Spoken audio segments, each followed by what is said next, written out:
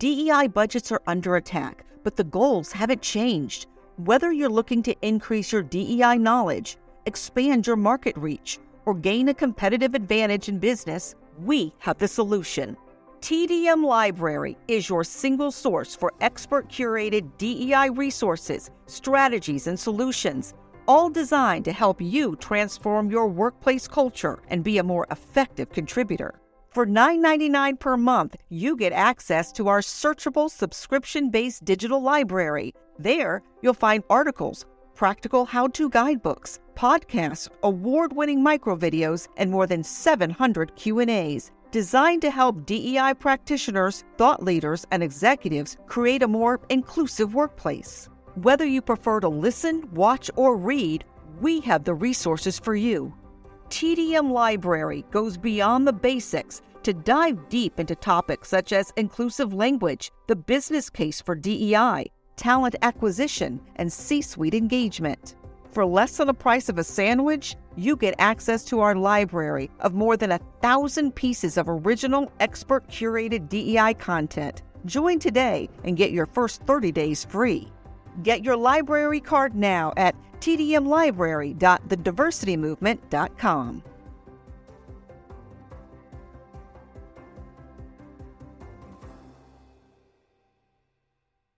You can't stop me, nothing's gonna stand in my way. Nothing. I'm gonna fly higher. I'm gonna fly higher. Welcome to the Hustle Unlimited podcast. This is episode 5 of season 2, and I'm so excited to share this. We've got Donald Thompson in the room. We've got Amy Thompson in the room from Creative Allies, and I'm a guest on the show as well. So I'm Jason Gillikin, CEO of the Earfluence Podcast Network, and now I'm introducing Donald Thompson, CEO of Walk West, on the Hustle Unlimited podcast. Welcome, everybody. Amy, how you doing? Good. Jason, you doing all right? I'm doing great. Thank you. Good. Well, we're going to have some fun today. I'm going to talk for a little bit. And really the focus for today is what are some of the lessons that I wish I had known as a young CEO in building my companies? And what would I impart to you guys in particular, but then the masses in terms of things that you could look out for? So I've got a couple of thoughts initially, but then I also want you guys to kind of rapid fire some questions so that it's very interactive. And if we feel like we're getting good feedback, we'll do this again and sharing it with other people. But one of the things that I found is that a lot of people become a CEO for the first time with no experience. It's kind of like becoming a parent. There's not really qualifications to be a CEO. You can print a business card, you can start a business, then you are in charge of something and really responsible for taking something from a concept to a commercial being. And a lot of times when people start a brand new company, they have an idea, they have a certain perspective. Maybe they're an engineer, maybe they're a computer scientist, maybe they're a creative. But having that idea and birthing that idea is one stage. But running a business and creating something that gives you value to the point where you can survive in the marketplace is a totally different thing. And a lot of times we miss some of the steps in the middle, and that's some of the things that we're going to talk about today. So one of the things that I do when I'm learning anything very new is, number one, I realize the concept of try, fail, and adjust is pretty important. You don't have to have all the answers at once as long as you're not married to the ones that you think you have. Your initial thesis is likely going to get proven to be incorrect in some fashion in the first 30, 60, 90 days of your company. But if you are strong-willed, that's good. If you're stubborn, that's a prescription for failure. And there's a very, very important difference between the two. Strong-willed means that you're willing to push through and persevere even though something's difficult. Even though there are trials and tribulations that you didn't anticipate, your goals and dreams are big enough that you're going to continue to push forward on the journey. Stubborn means you're going to pick a direction and stick with it in spite of new data. And those two things are very, very important as an entrepreneur, because as an entrepreneur, you have to be taking inputs all the time to make sure that you're course correcting while you're moving forward. And sometimes that course correcting means, a cool word they use today is pivot, but course correct, change, all that good stuff, because the marketplace, which I think is the first major point, is going to define whether you're delivering enough value to matter in the marketplace. So how do you determine if you have enough value to survive in the marketplace? When you talk to 100 people, you know what business you should be in. You know what you should charge for that business that you're in, and how to go to market with that business. Most people have not talked to 100 people, documented those conversations, listened to what those clients or potential clients are saying, and then make a determination of what you should do next. Most people build a product, build a website, build a go-to-market strategy without having talked to 100 people in their go-to-market place. That is an easy way to do research without having to pay for expensive strategy, without having to have expensive board of advisors or mentors. It's just talking about your goals, dreams, and vision, but most importantly, documenting those conversations to ensure that you're learning from each and every one of those. And most important, that you're understanding the patterns that you develop from hearing from different people, different backgrounds about the endeavor that you're going after. So number one is doing the research in your business, and that's talking to 100 people and documenting what they want to teach you. The other thing that I recommend to folks when they're looking at their business, you've really got to understand what your role should be in the company that you're creating. And this is pretty difficult for highly successful people, big goals, big dreams that think they can do a little bit of everything. Most of the time as a solo entrepreneur, most of the time as a small team of 2, 3, 4, or 5, you do have to wear a number of different hats. However, you should be very cognizant of where your strengths are. Your strengths and how well you perform in those strengths are going to give you scale. They're going to be more valuable than focusing on working on your weaknesses. Your goal as an entrepreneur is understanding your strengths, spend more time doing that. Your weaknesses, you've got to find people to help you with that because you don't actually have time in an entrepreneurial setting to get good at what you're bad at. A couple of things to think about in terms of your high-level understanding as a CEO. A couple of things you're trying to get in any kind of business is number one, you got to get attention. Everyone is so busy now. Social media, work, family, kids, 50 people pitching something that's similar to what you do. So how do you get people's attention in a meaningful way? And that means your content. That means your pitch deck. That means your elevator pitch has to be tight, compelling, and powerful. So you've got to spend a lot of time on the way you communicate your message to other people so that it resonates, so that people are wanting to take action based on hearing what you do and why they should do that thing with you. The second thing is trust. So you've got someone's attention, so then why should they trust you with their project? Why should they trust you buying a product? Why should they trust you with your service? And the third thing is, how do you describe value? So when you think about gaining attention, that's in your marketing, right? That's in your messaging. That's in your attachment with other partners, right? And you need a deliberate plan to do that. It doesn't have to be an elaborate plan. It needs to be a deliberate plan. And getting the attention of people in your target market that actually buy what you're selling. Now, you can do that through a social media campaign. You can do that through billboard advertising. You can do that through direct mail. There's a million ways that you can do that. The challenge, however, is remembering that no matter how good your product is, this is not the field of dreams. You build it and they will come. You can build it and go broke, right? And nobody will even know it happened because there's so many different things out there. So I think having a marketing expertise on your initial founding team or a partner or advisor with a marketing expertise is really important. A lot of people in the technology space think if they build a great product, it matters.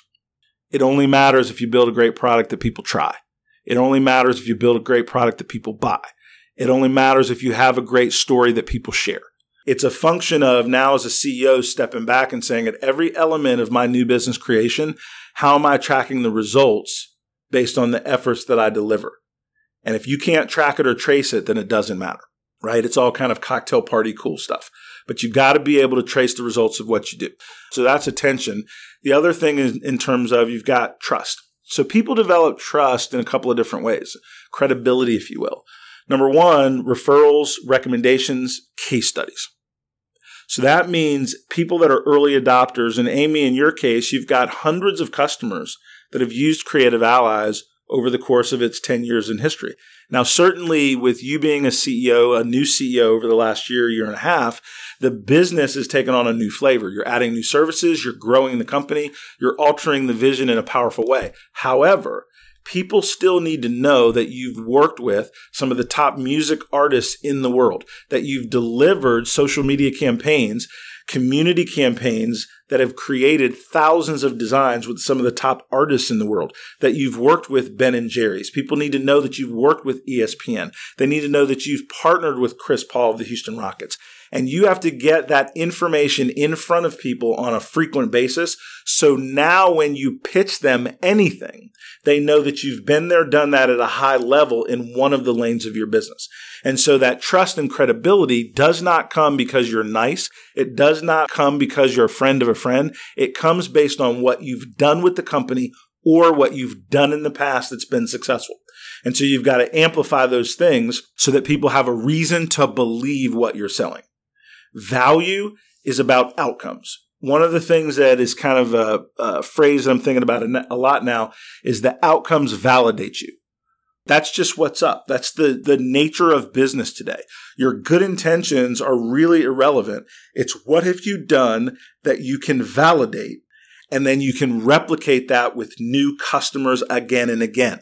So if you've built a logo for a startup company, and you had a campaign to build a new innovative logo for a startup company that they paid for, that then they got better traction with investors for, then you have to tell that story to build trust. You've got to tell that story in a creative way to get attention. And then you use that business case study to be the validator. Most people have those elements in their business, but they don't stay focused on those three things long enough, focused enough, hard enough, so they get that thing called momentum. But it's really the attention, it's really building the trust, and then demonstrating how you deliver that value. When learning something new for the first time, I like to read a lot. And so I've got for each of you guys a book by a friend of mine. His name is David Gardner. And he wrote a book called The Startup Hats. And so I'm going to use attention, trust, and value as I promote this book to you. So the way I'm going to get your attention is I'm talking to you about an investor locally in Raleigh that is 17 out of 17 in success with startups that he put money in. Jeez. So now I have your attention. Trust, I've personally invested money with David. He has a track record of returning value to his stakeholders, people that invest money with him. And that value contribution is measurable in terms of the amount of value that he gives and delivers to the startups that he works with and the investors that invest with him. The attention is in the fact that in reading this book, you can study the blueprint that has made him extremely successful. The trust is he's not giving you information that he thought of theoretically. He doesn't have a PhD in startups. He just happens to have a portfolio of startups that he's learning every day about what works, what doesn't work, the mindset of startups that doesn't work. And you then can translate that information into your business by reading this book. By reading this book, you can trust you can get these results because A, you can read. Reading's easy. Learning is not difficult when you're motivated. So if you want to be the next startup success in Raleigh, North Carolina, why wouldn't we collectively study the top venture capitalist in our area that we actually know and can get time with? And so that's why I'm gifting you this book, because David knows things that I don't know. So I read the book. I recommend you read it. We can talk about it. And guess what? We can pick up the phone. We can email David if we have questions. And so we can get to somebody that's an absolute expert in our field. But quite frankly, why do we need to waste David's time calling him if we haven't even read the book? Yeah. I had somebody call me and say, hey, can you introduce me to David? I was like, yeah, but I'm going to have you read his book first. Because I know David reasonably well, but we're not best of buddies. So I only have how many referrals a year from me is he going to take seriously? So I don't just refer everybody I talk to this Goliath in our industry, but I give out a lot of his books. And then when somebody reads the book and then they call me back, then I'll talk about it with him and then I may introduce him to David. But did I get your attention? Do you understand why I would trust him? And then the business value is kind of obvious. Yeah. And you read the book before contacting him. 100%. And that's one of the ways when I reached out to him on LinkedIn, I said, by the way, thanks, read your book. Here's a couple things I got for it. Love to have a cup of coffee, get to know you a little bit better. Yeah. And most people respond to others that do their homework. Most leaders want to spend time with winners. And how do they evaluate whether you're a winner or not? How prepared are you? Not how smart you are. Everybody's smart enough to be successful in a business. right? Unless you're doing something highly technical, highly scientific, right? Then there's kind of PhD horsepower required. But in most businesses, it's really a function of, is the idea good and is the tenacity real that makes it through? So the second kind of major topic, or maybe this is the third. So we're going to talk a little bit about personal brand development and becoming an expert in your space. Again, this has little to do with building your product and service and everything to do with building your personal brand. Why would people trust you if they don't know about you? That goes back to the attention. And then once people hear about you, then why would they do business with you if you're not smarter than the other guy? So therefore, if somebody gets to the Creative Allies website, is Amy as a CEO the coolest person they've heard about that day, that week, that month? Now, I don't know the answer to that, but I know that Amy has within her experience of working with hundreds of Fortune 1000 companies, of working with hundreds musical acts, of working with thousands of designers and creative content. What she did prior to Creative Allies as a project manager at a software delivery firm. Her experience in the academic pedigree, graduating from the University of North Carolina. People respect that as not whether they like Duke or Chapel Hill or whatever. People know that UNC is not an easy school to get into. So if people know that Amy graduated from UNC, they say UNC equals Amy is smart. Amy graduated from high school from the School of Math and Science. We're like, why would I go all the way back from high school? Because you're showing a journey of doing smart things because I'm awesome. It's that self-promotion, right? If I had went to the School of Math and Science, I'd be telling everybody. I couldn't get into that. She did. Does that make sense?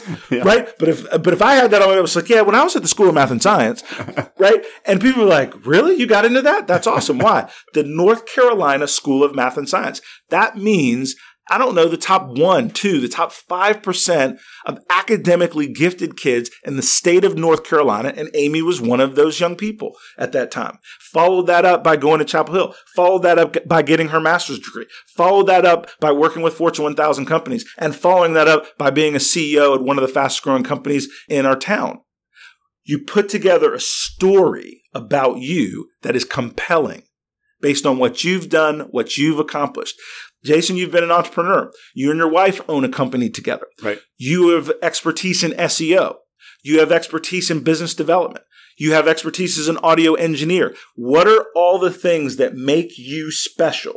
And you've got to amplify those things because you are the company when you are a small business starting out. It is not the company's brand. It is the personal brand of the CEO that then lifts the brand of the company. And those two things do not coincide. One goes before the other. And you've got to focus on that personal brand as much as any other mission in your business. And a lot of times, if you're not a salesperson, I happen to be from a business development background, but most people that start companies, maybe they're an engineer, maybe they're creative, whatever. But some people are a little bit too humble. They don't want to brag on themselves. But that actually is the economy that we're in. And that goes back to getting people's attention, giving them trust, and showing them how you've delivered value into the past. So that personal brand development is crucial. Now, here's a couple of ways that you do it. Your LinkedIn profile should be as important as the time you put into your business card, or the time that you put into your pitch deck, the amount of time that you put in anything else you do. LinkedIn is now the new business currency in terms of how we check each other and do research, right? What writing have you done, right? What blogs have you written? What podcasts are you on? What white papers have you done? So that now when somebody goes to your website or goes to your LinkedIn profile, they not only see about what you've done, but also what you are doing, and then what you can help them be educated to do better. And so that LinkedIn profile is pretty important because that's a jump off point for attention, trust, and then that value validation. I'll let you guys pop in with a couple questions, but those are a couple initial thoughts, and then we'll keep going. We'll kind of pepper it in. Yeah, and you talk about your own personal brand lane. I went to Carolina as well, just like Amy did. You're smart also? Awesome. I just want to point that out. So I went there too. No, but you said enough about me already. I appreciate all that. But, you own your personal brand in a different way. So you did not go to Carolina, and you talk about dropping out of college, and you talk about just the hustle from there. But that's your personal brand. That's right. That's your story to promote. Yep. And so it's different, but that's what it's your story to tell. That's exactly right. And everybody has a personal brand story. And so I think that's a great way to phrase it, right? What's your personal brand story? How do you build that out in a compelling way? And it's really interesting, right? Today's session is talking about a CEO, and a lot of times being a better CEO. And a lot of times you think about, all right, what's my go-to-market strategy, right? How do I work on that? How do I define my pricing and go to that? Well, all of that, you're going to try, fail, and adjust. That's actually not the whole thing. It's some of it, for sure. And we'll get to some of those things. But really, it's about how do you attract investment and clients to what you're doing. And people do business with people they like, that they trust, that they believe will return value to them. And that credibility, right, has to be amplified. And you guys both, as well as most CEOs, have that in your past, but it's just not promoted properly. Right? It's just not promoted intentionally. I think most CEOs that are just starting out miss that mark because they're focused on trying to have the perfect product. And that goes back to what I said in the beginning. You don't really know about the perfect product until you talk to 100 customers. And usually by the time you get to 20, you'll know. The customer voice is something that you want to hear on a regular basis more than anything else as a new CEO. Talking to people that are in the market to buy what you're selling so that you then can tweak your messaging, tweak your product, your service offering, tweak your pricing, and people will tell you in that formative stage. And then you spend a less cycle time on building the wrong thing, and you actually build the right client profile roster based on the people you're talking to, and you actually spend less money getting to market. Most people miss the research step. Yeah, there's a reason that we put our service offering in a Google Sheets rather than print it out and frame it, because it's going to be in flux. One of the things that most people want is a great value. So if you think about going to a very expensive restaurant, the higher the price, the higher your expectation. So that restaurant, a high-end steakhouse, a high-end seafood house, that's going to cost you $300-400 for two people to go out. They've set a standard based on their price. And that means if almost anything goes wrong, you're a little bit disappointed, right? Because you're paying for perfection. Right? You're paying for everything from how you're greeted at the door, right? All the way to the wine selection, how the food is presented, all of those good things. When you think about fast food, you understand it's very transactional, right? And really your expectation is that the right food, and I use that loosely, is in the bag and it's hot. But your standards are radically different. So you have to think about, as a company, where you are in that value structure. And most of the time, unless you're super at funding, most people don't have enough money to play at the high end initially. So what you have to do is you have to figure out what are the choices you want to give your clients, and where do you want to play in terms of market, in terms of features, in terms of product, to where you can dominate. But most people are doing too many different things, so they're not good at any 1, 2, or 3 things. And there's nothing wrong with having a primary set of services that you offer, and we also do X, Y, and Z. And that gives people the breadth that you can be full service as a service business if you're in the consulting space, but you need to have a specialty. You need to have a handful of things that you're better than the rest. And one of the things that is important in that is the specialty has to be something that you can replicate without the need for superstars or experts. So if you do deliver a service, but it requires $100,000 consultants to deliver that service, you need a lot more money to run your business, right? If you're building a product, but it requires everybody that buys that product to have $1 million, you've shrunk your market.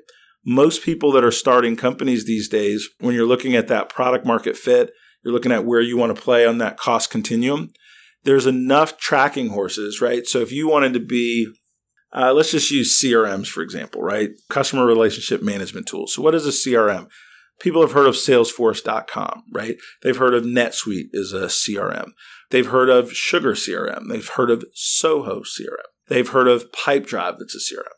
Well, Salesforce and NetSuite are on the higher end of CRMs.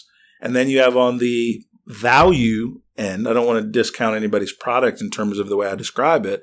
Then you have sugar CRM that's kind of in the middle. Then you have Pipedrive that it's on the bottom. When you're thinking about what you want to do as a business or service, you got to understand the players in your market and where do you want to play? Are you trying to displace Salesforce, or are you a lower cost provider that gives tremendous upscale value? In the case of Creative Allies, and you're doing design services with 100,000 designers and content creators in your community so that you can do crowdsourced design at scale, are you trying to go after Ogilvy as an agency? Or really are you competing and trying to win with people that have one or two marketers in their company and they need a helping hand? Either way, you can make money, but you have a higher degree of ability to create attention, trust, and value if you're going after companies that have one or two marketers in their company. The CEO is also the chief marketer, and giving them a helping hand with expanding their brand. So by choosing where you play in a market space allows you to be smarter, faster, and use your resources better. As a CEO, you cannot do everything. And so back to what we talked about earlier, Amy, in your case, you're not a natural business development person. You can do business development. You can sell products and services, but that's not your natural gifting. Your natural gifting is an operator. You're super organized. Setting strategy is something that you're very good at. Listening to the tone and the construct of what people are saying and understanding customer needs. So you have tremendous value to add to your organization and the other organization. What Amy is building out is a brand ambassador program to where she's building out partnerships with highly successful business development people in the area to help represent her brand. Now, she wouldn't have done that if she was trying to be the chief marketer, the chief business development person, the operations chief, and the HR representative for your company. So knowing what you're good at is step one. Knowing how to staff around your weaknesses is radically important, and how to do that in a creative way, right, with a very, very small company. Now, how do you have that self-assessment if you don't know yourself that well, right? So here's a thing that I think is really important for CEOs. Build a board of advisors and use them. Build a board of advisors and use them. So there's one thing to have a board of advisors and the names and the resumes look good, but you never really call them. You're never really open to feedback. You kind of want people to look good for your pitch deck for investors, but you've got a way that you want things done. And I've been on advisory boards of both companies. I mean, there was a company I was on an advisory board for, and they raised a bunch of money, called me once a week for 6 weeks. Each 6 weeks, I started asking the CEO and their CSO questions that they didn't want to be asked, gave them feedback they didn't really want, and all of a sudden they stopped calling me. And then maybe a year later, they ran out of money and were struggling. And then all of a sudden, my phone was ringing again. Okay. They didn't really want information and feedback. They wanted my name, my credibility, my background to show investors, and then they wanted to do whatever the hell they wanted to do. Now, they're fixing their company. It's all good and helping them do that. Some different folks doing that. But the point is, build a board of advisors and listen to them, right? Find out the strengths and weaknesses so that they can identify those things that you need to work on. So I'll use Jason as an example. Jason is very, very good in terms of the construct of podcasting, storytelling, building out the themes in and around podcasting. And what Jason needs to focus more on is now the building of the community. So if you build a podcast for Hustle Unlimited and nobody listens to it, then what difference does it make if you built me a great podcast? Mm-hmm. It actually doesn't mean anything to your client. The only thing that matters in the podcasting space, and I mean the only thing, is how do you get attention so people know that you actually have a podcast? How do you build the hooks, the promos, the marketing? People trust that if I listen to that podcast, I'm going to learn something. And then for the client of Earfluence, how many downloads of my podcast? Now, once you get that metric rolling, then it is how many people listen to it again. How long did they listen, right? How many ads were we able to sell? But the fundamental build out is how do you build a community around the product or services that you're offering? In this case, we're not actually offering podcasting as much as we're offering impactful storytelling, a platform for CEOs to better brand their company or personal brand, to grow their individual business community one person at a time that's going to buy their product and service. And so those are some of the nuances when you're looking at your business as a CEO. You have to take a step out of what you're actually doing and then really think about what needs to be done. And a lot of times you guys can get so busy in doing what you think should be done that you're not looking at whether or not you should be doing that anyway, or whether you're the one that should be doing it or you're delegating it. And those are a couple things that I thought. Amy, a couple questions from you? Do you have any tips on how to make that differentiation between, I think the hardest thing is just realizing that, why am I doing this? Like, I don't actually need to be doing this for the company at all. If you get into this rhythm of always doing X, Y, and Z because we've always done X, Y, and Z versus really what are the most important things. All right. So how do you make the delineation between what you should be doing, what you should be delegating, and what shouldn't even be done? So the number one thing is when you look at your business, you have to realize what will allow you to survive, and that's revenue. So that means if you're waking up in the morning and doing something other than driving revenue first, then you're killing your business in the very beginning because you've got to have customers. And I say that even if you're in the process of building out your product. Because even if you're in the process of building out a product, you've got to be focused on how you're going to market that product, how you're going to pitch that product and sell that product, because you've got to get feedback on what you're doing at every phase in your product development cycle so you know you're building the right thing. So the first thing is just the priority of the handful of big rocks in your business. And it's your revenue and it's your marketing. Because if you get your pipeline, your business pipeline of potential clients large enough, you have the opportunity to fund the support you need to grow. If what you're doing, excellent, building a product, writing a press release, doing other internal things, if you're not doing something to grow the top line of your business, it almost doesn't make a difference because every investor you talk to is going to ask you what your pipeline is. Every single one. They're not going to lead and say, when's your product going to be ready? What's your target client market? How many of those clients do you have identified? How many of them have you talked to? And what do they say about your product or service? And once they understand those high-level things, then they do come back to product delivery, product launch, what your go-to-market strategy, all those different things in detail. But everybody wants to know how much are you going to sell and how quickly.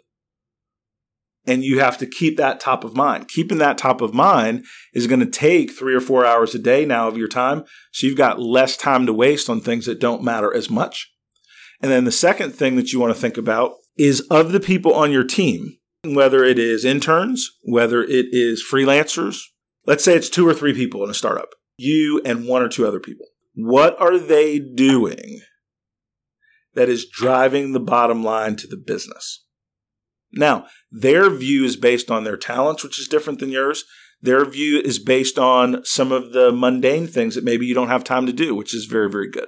All those things make absolute sense. And so what you want to think about is, are you leveraging your staff, your team, your contractors to do those things that they're really, really good at? And have you picked people that are reliable? So here's another issue.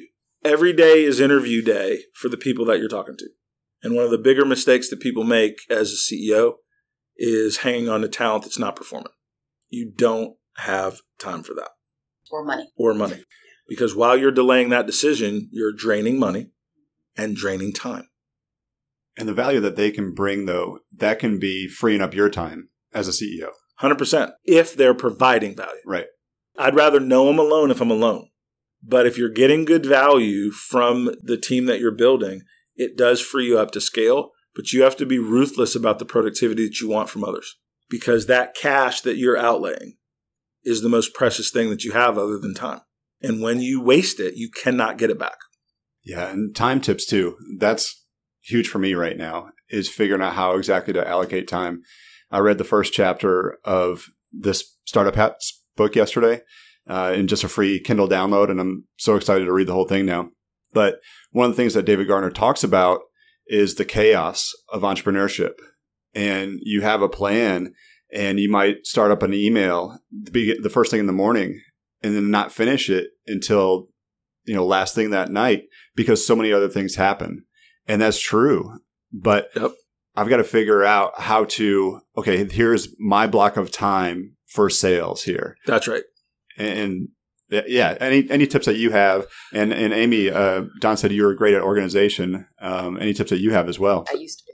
Yeah. Slightly different now. Yeah, it is. It's so your question was, how do you manage the chaos from a prioritization and a time management standpoint? You really got to learn what to say no to. Yeah. You have to be of the mindset that everything's not for you to do and everything's not for you to say yes to.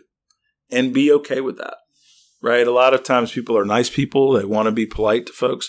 But the most polite thing to do is tell somebody no versus a yes that's half-ass.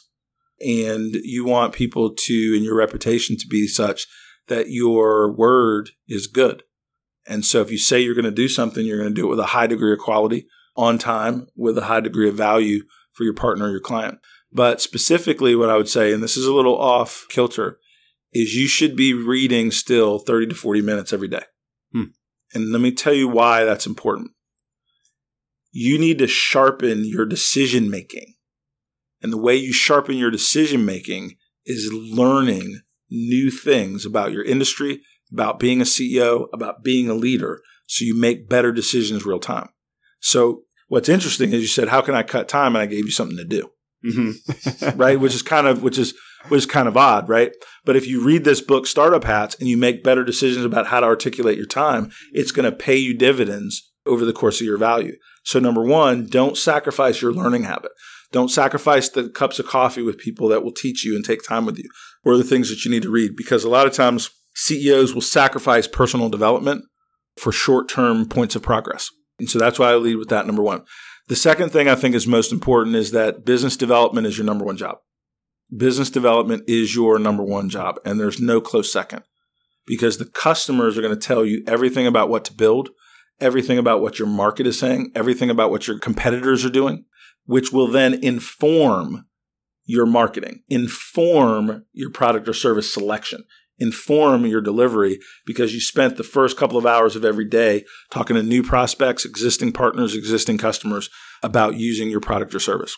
The other thing that I think is important is when you're managing your calendar, I book things weeks in advance with different things that are happening, but I look at things mostly 1 week at a time. That's really the reality. And I try to have a great day. And if I balance great days together, then I can have a great week. And so I don't make things too complicated there.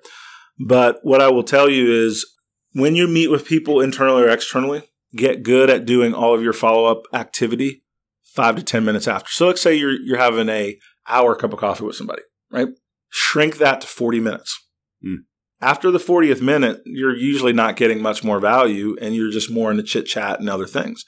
Then you have 20 minutes in that same hour to do all your follow-up from that meeting, right? That's a great point. If you're having a 30-minute meeting, bring it down to 20 minutes. So instead of, how these calendars have 30-minute blocks or hour blocks? That's like a facade of that's how you're supposed to block your time. That's the increments. But I think you can have a lot that can be done in a 20-minute conversation with somebody, and you keep it to one topic. And then you do your follow-ups, and in that 30 minutes, you were highly productive. Your action items are good. Your follow-ups are good.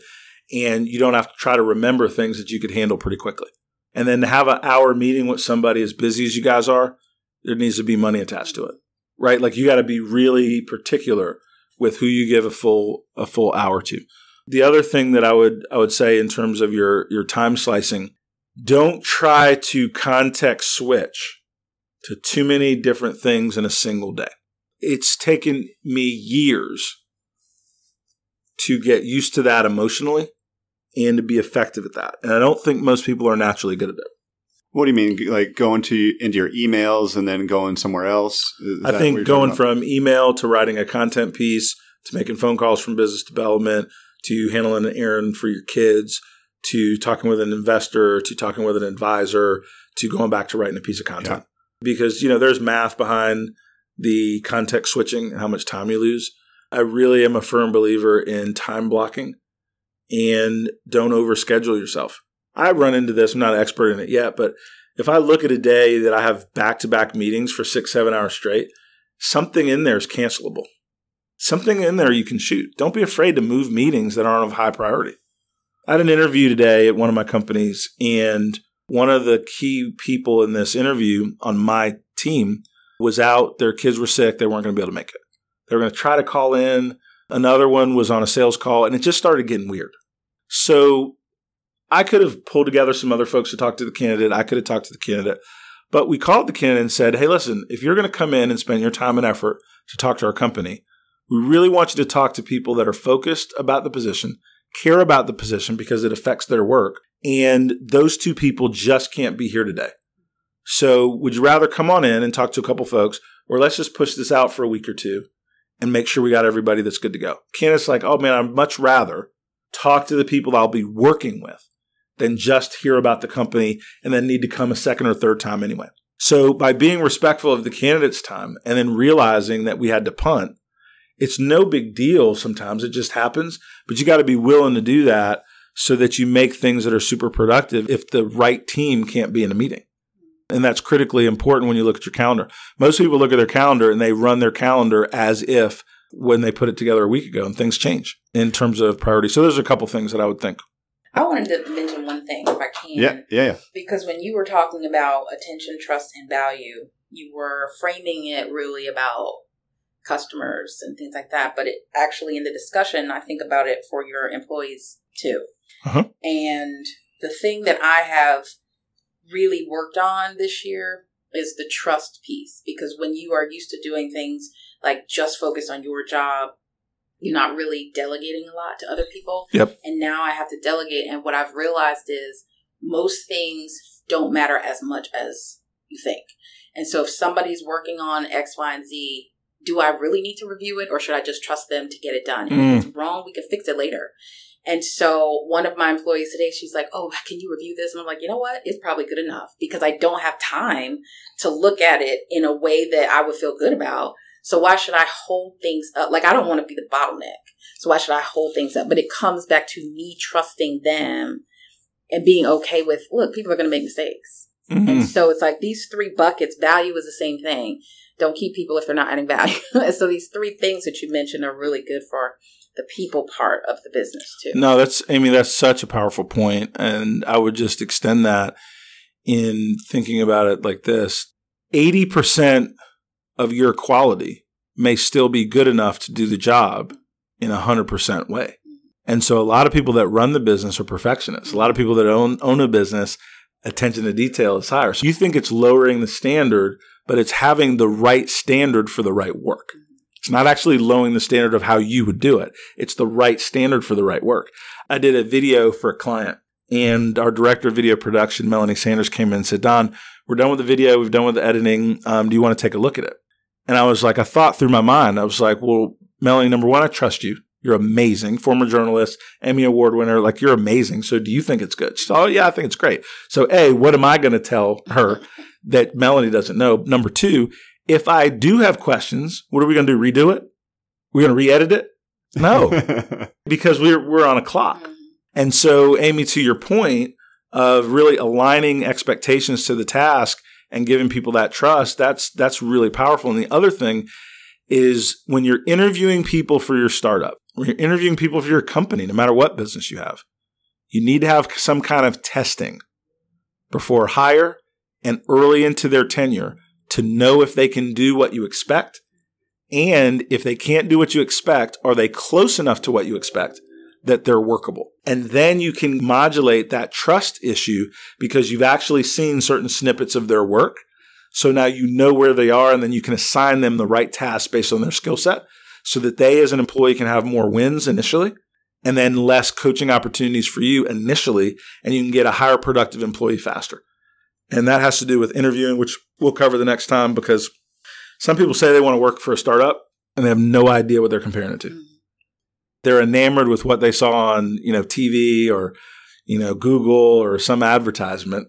And some people are meant to work in a big structured company. And some people are built for the chaos of entrepreneurship.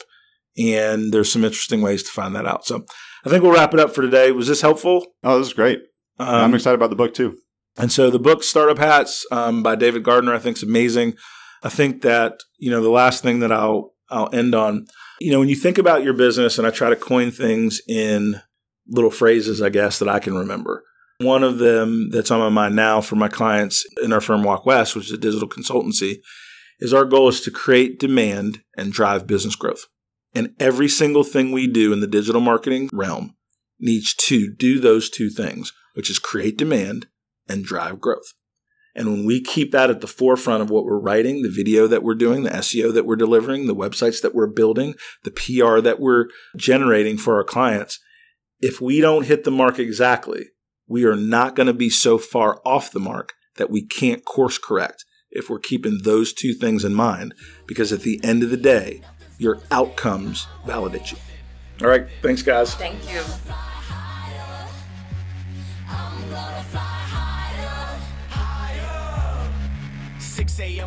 All right, that was Donald Thompson, host of Hustle Unlimited, CEO of Walk West, investor, mentor, and advisor, sharing some amazing useful tips for CEOs of smaller companies on how to spend your time and what you need to be focused on a day-to-day basis. The book that Don gifted Amy and I, Startup Hats by David Gardner, is available on Amazon, and we'll be sure to share a link in the show notes. If you like the show, be sure to subscribe on Apple Podcasts or wherever you listen. Leave us a rating and review as well. This episode was edited and produced by me, Jason Gillikin, for Earfluence. For more podcasts on the Earfluence Podcast Network, like Backstage at DPAC, Weddings for Real, Beyond the Obituary, and Talk West, go to earfluence.com or visit us on social media at Earfluence Media. Intro and outro music for this episode comes from Jensen Reed's You Can't Stop Me. For more on his music, go to jensenreed.com. Thanks for listening, everyone, and we'll see you next time on Hustle Unlimited.